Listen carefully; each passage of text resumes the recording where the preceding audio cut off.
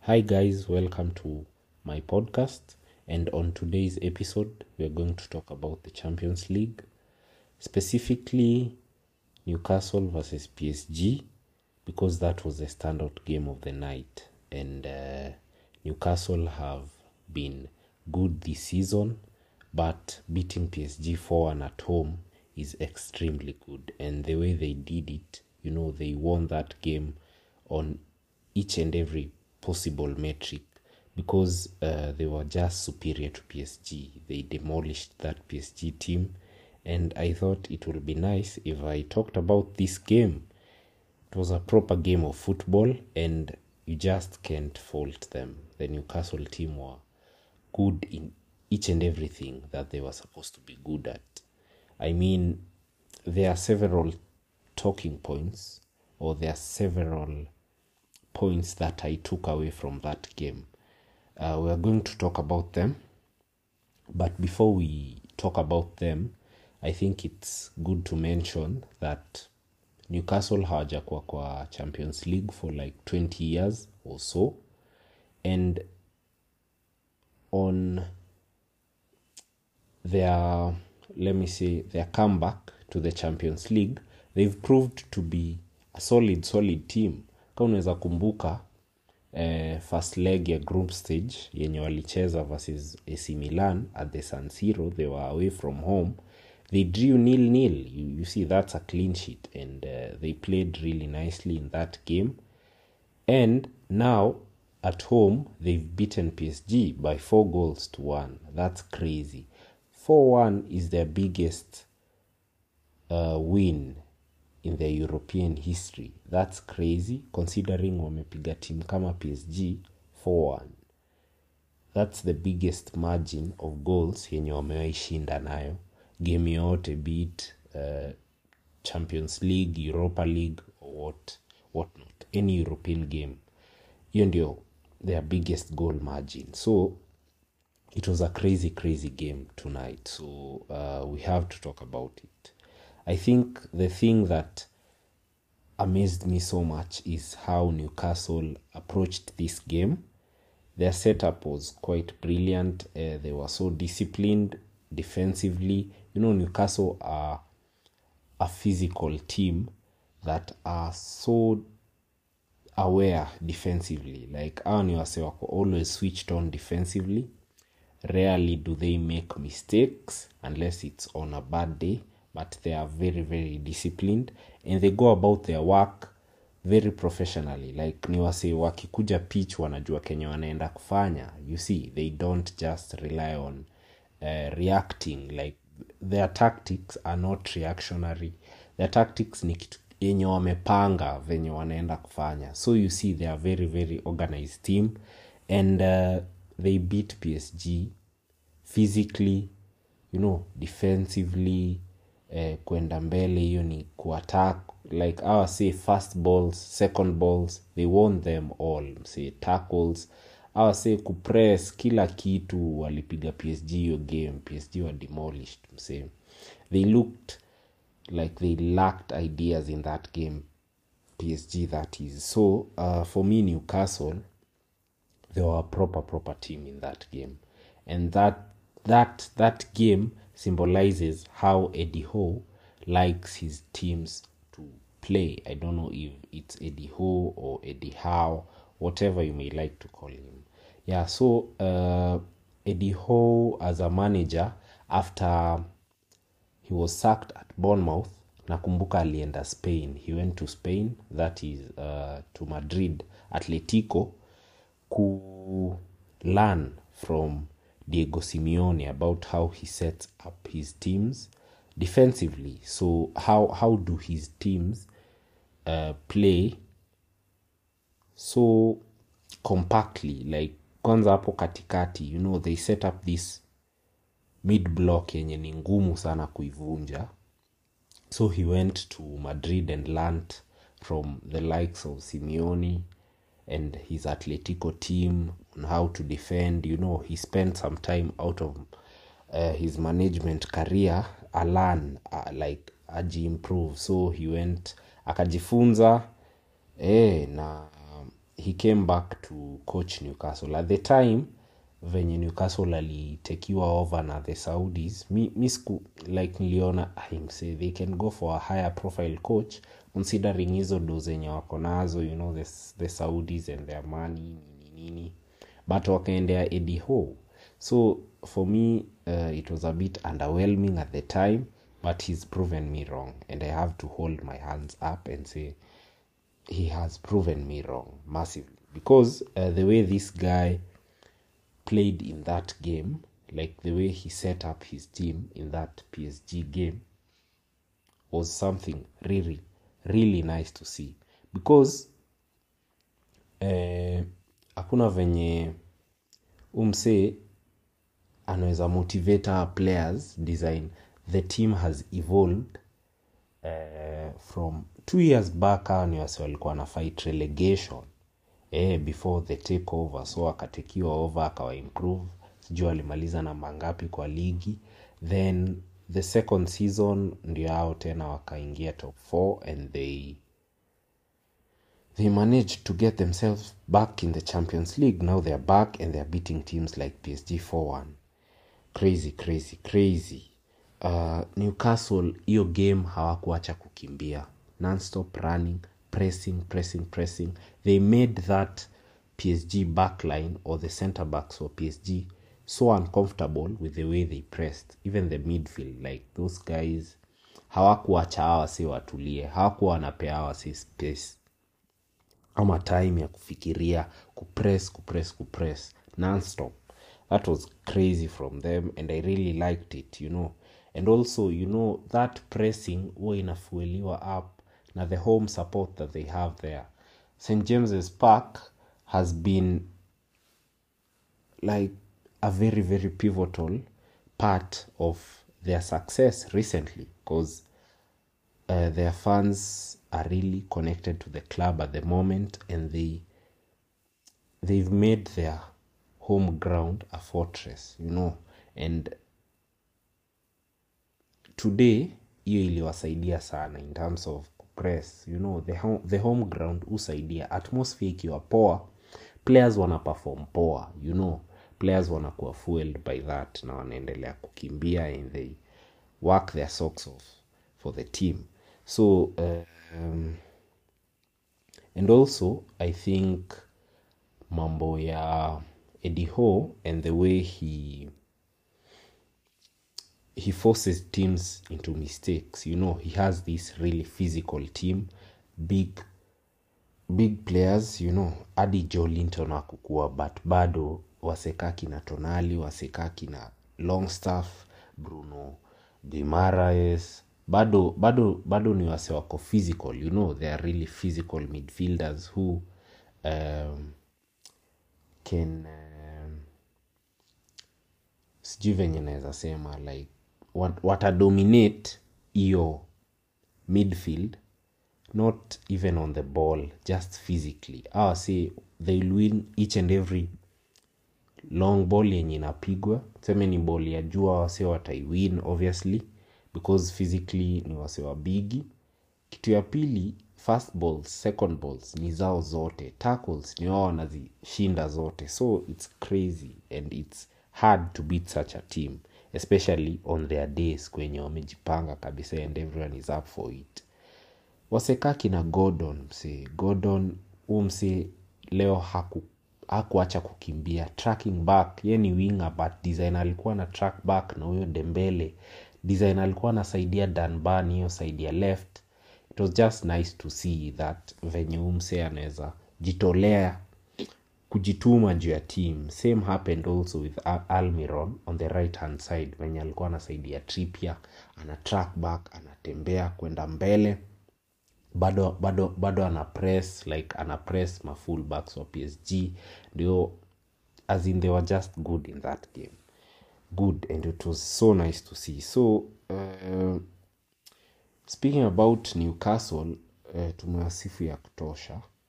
I think I'll also talk about them maybe if I get something to talk about them maybe idea ikikam. But sasa tuongele PSG, what really went wrong? Because PSG, they have so much attacking quality that huwezi expect awase wata struggle hivyo kufunga against Newcastle, and hiyo bao yenye walifunga Lucas Hernandez, who for me was their standout player PSG. Huo ndio msee peke yake anafaa toke hapo Newcastle akisema mi leo nilicheza poa, cause hao wengine wote hakuna game walicheza.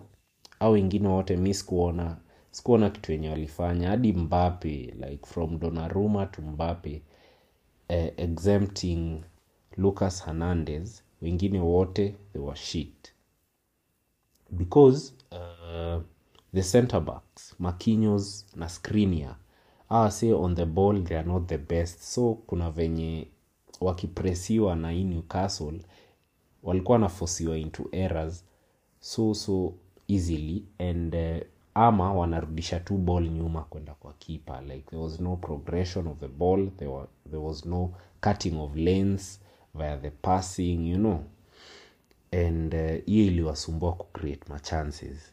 So Enrique was a bit arrogant, according to me. Alikuwa arrogant juu venye alitoa hiyo formation na venye alitoa hiyo lineup. I think when you go away to Newcastle, na obviously ni msee amesikia fununu ya design hiyo place inakuanga. Newcastle are really physical team. He should have known na hawezi chezesha midfield iko na wase wawili. Juu alichezesha only 2 midfielders, which is Zaire Emery, is I don't know, a 17-year-old kid, and Manuel Ugarte, who physically obviously waseka kina Bruno G, Tonali and Longstaff will overpower him. Newcastle have a midfield 3, nyimko na wawili, awase wako home, obviously watawa press, they will be on the front foot from dakika ya kwanza. Then unachezesha midfield ya wase wawili na msee mmoja ni defensively weak, that is Warren Zaire Emery.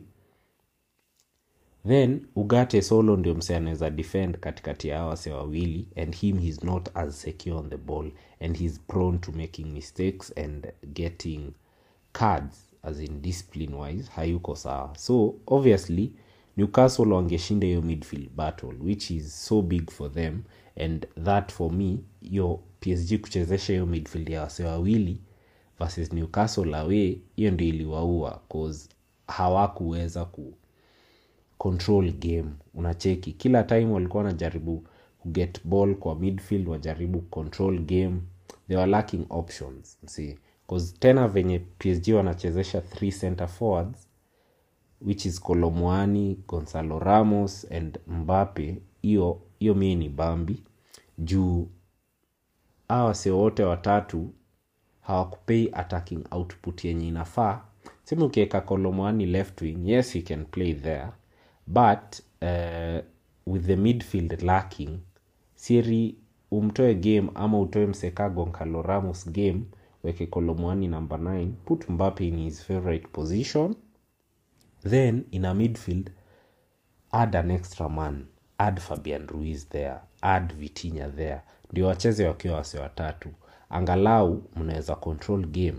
But when you play with 3 center forwards and 1 winger, a winger like Dembele who doesn't track back that much and he's not the best physically, then you're doomed to fail, because one, wasekaki na Gonzalo Ramos, they don't have the engines and the pia Mbappe, like sio wase wanaweza rudi nyuma kusaidia team once mko away home mnalemewa, mko away from home sorry mnalemewa. Hawa sio wase watasaidia team hiyo masaa. So the way Enrique, the coach, approached the game was wrong for me, and he was a bit arrogant. Alidhania tu juu wako na hiyo firepower huko mbele, sijui kina Ramos, flashy wingers like Dembele and Mbappe, Bakola on the bench. Alidhania ataishia huko and he can outscore the Newcastle team. Alikuwa a bit arrogant for me, and that hapo ndio alipotezea game in short. That's where they sold the game, and it's so disappointing when a team like PSG wenye wako na hizo do zote na au players wanoma kama Mbappe wanaendelea tu disappoint season after season, cause say their scouting, like from top to bottom, your club iko na vitu mob sana zenye ni questionable, cause the way they treat their players, the way the fan base treat the players, the way they go about recruiting new players for the team, vitu mob sana kwa hiyo club ziko questionable, because ndio League 1 watabeba, they are the best team there and it's a farmers league, but ikifika huku champe, questions are asked and they shouldn't be asking those type of questions, because huwezi niambia ati Dembele anaweza shindwa win 1v1 versus mseka Danban, hakuna venye Danban anaweza eka Dembele mfuko. It doesn't make sense. So they didn't exploit the weaknesses of Newcastle to the mnasemanga aje. Anyway, I think I'm just frustrated to see how umse hakufanya vitu obvious. Sometimes ni basics too. Unajua uko na Dembele who is an elite dribbler. Get the ball to him as much as you can. Uko right wing, like uendelee kuexploit Danban, endelea kuexploit Danban 1v1, leta cutbacks kuja kwa box, eka Mbappe hapo kwa box, angoje cutbacks. It's the basics. You have to do such things. But miss kukuwa naona Dembele na ball most of the times, na hadi akiwa na ball kila time alikuwa na shinda, like hakukuwa na play to his strengths. Sijui kama ni kuambiwa ameambiwa hivyo, but it was a very very weird thing to see. And Mbappe was also poor. His touch was poor. I think it wasn't just his day, and hakukuwa poor. I think hiyo pressure ilikuwa mingi kwake. And Donnarumma has been shit for quite some time, and he needs to be benched. Anafaa benchiwe ama like atolewe tu kwa team, because there is no way you can be shit for such a long time and nothing is happening. He needs to improve in his game. He was once the best goalkeeping prospect in Europe, but now umse hadi achezi poa, because hadi Italy wanamcriticize na hawataki acheze. Italy fans hawataki umse acheze hiyo nation, cause amekuwa akiwauza recently. So for me right now his game is down like ile chini vibaya, and he's lacking in confidence, so he needs to be benched, apewe break, like hiyo pressure imuondokee. So hizo nzo vitu zenye nadhani zili affect PSG. Center backs hawajui kupass ball. Midfield ilikuwa ina lack man mmoja, walikuwa wase wawili midfield, na wote ni wase wako experience sana hao wawili. Hiyo mambo ya 3 center forwards haikunibamba. Mbappe hakuperform poa. Donnarumma naye alikuwa shit. So I think hizo nzo vitu zenye zili affect PSG. Na plus arrogance from the coach, who is Enrique, for not playing a proper midfield and a proper team yenye inge respect Newcastle, Yeah, and he didn't switch it up until late on. Masaliona anaweza shinda game ndio akaanza kuiswitch up after wamefunga. So hizo nzo vitu zenye mimi nilinotice kwa hiyo game, but hats off to Newcastle, walicheza poa. Credit where it's due. They managed the game very very well, and especially considering hawana Joe Linton bado, hawana Callum Wilson hakukua. So still with such players missing out, and they are big players for that team, but Eddie Howe worked his magic. Uni mse mwenye amefanya wasekaki na Jacob Murphy wanajua kucheza magame Champions League. Wasekaki na Almiron amewa improve design. Almiron last season alifunga mabao mob hadi kuliko mawingers wengine wanoma EPL. So uni mse ame improve wase Wasekaki na Jamal Lascelles, who is the captain, he really played in that game. Like mse hiyo game alikuwa confident, aliwin tackle zake zote, ground duel zake zote, everything that was asked of him, he gave the answers. So Jamal Lascelles alicheza poa, he organized that backline really well in the absence of Sven Botman. Amekuwa akicheza poa Lascelles. So yeah, credit to Eddie Howe for giving these players the confidence and playing to their strengths, ndio maana ama players wana improve hivi venye unaona. Yeah, and it was a crazy game. Two of their own, au ni wase wawili wa Newcastle, born and bred in Newcastle. That is Sean Longstaff and Dan Burn walifunga kwa hiyo game. So, that's something good for the fans. And now their team on the app, we have to wait and see where they'll go next from here. Because for me, nadhani wata manage kuingia knockout stages. Yeah, I think they can beat Milan at home or even get a result versus Milan at home. Dortmund pia wanaweza. They can do a double over Dortmund, home and away. That's how high I hold Newcastle. So that's it, and nadhani wataingia round of 16. We'll just have to wait and see. That's my reaction to that game, and hope we'll meet soon in the next episode. Yeah, thank you for listening. Always drop a comment, share, and yeah, that's it. Have a nice time.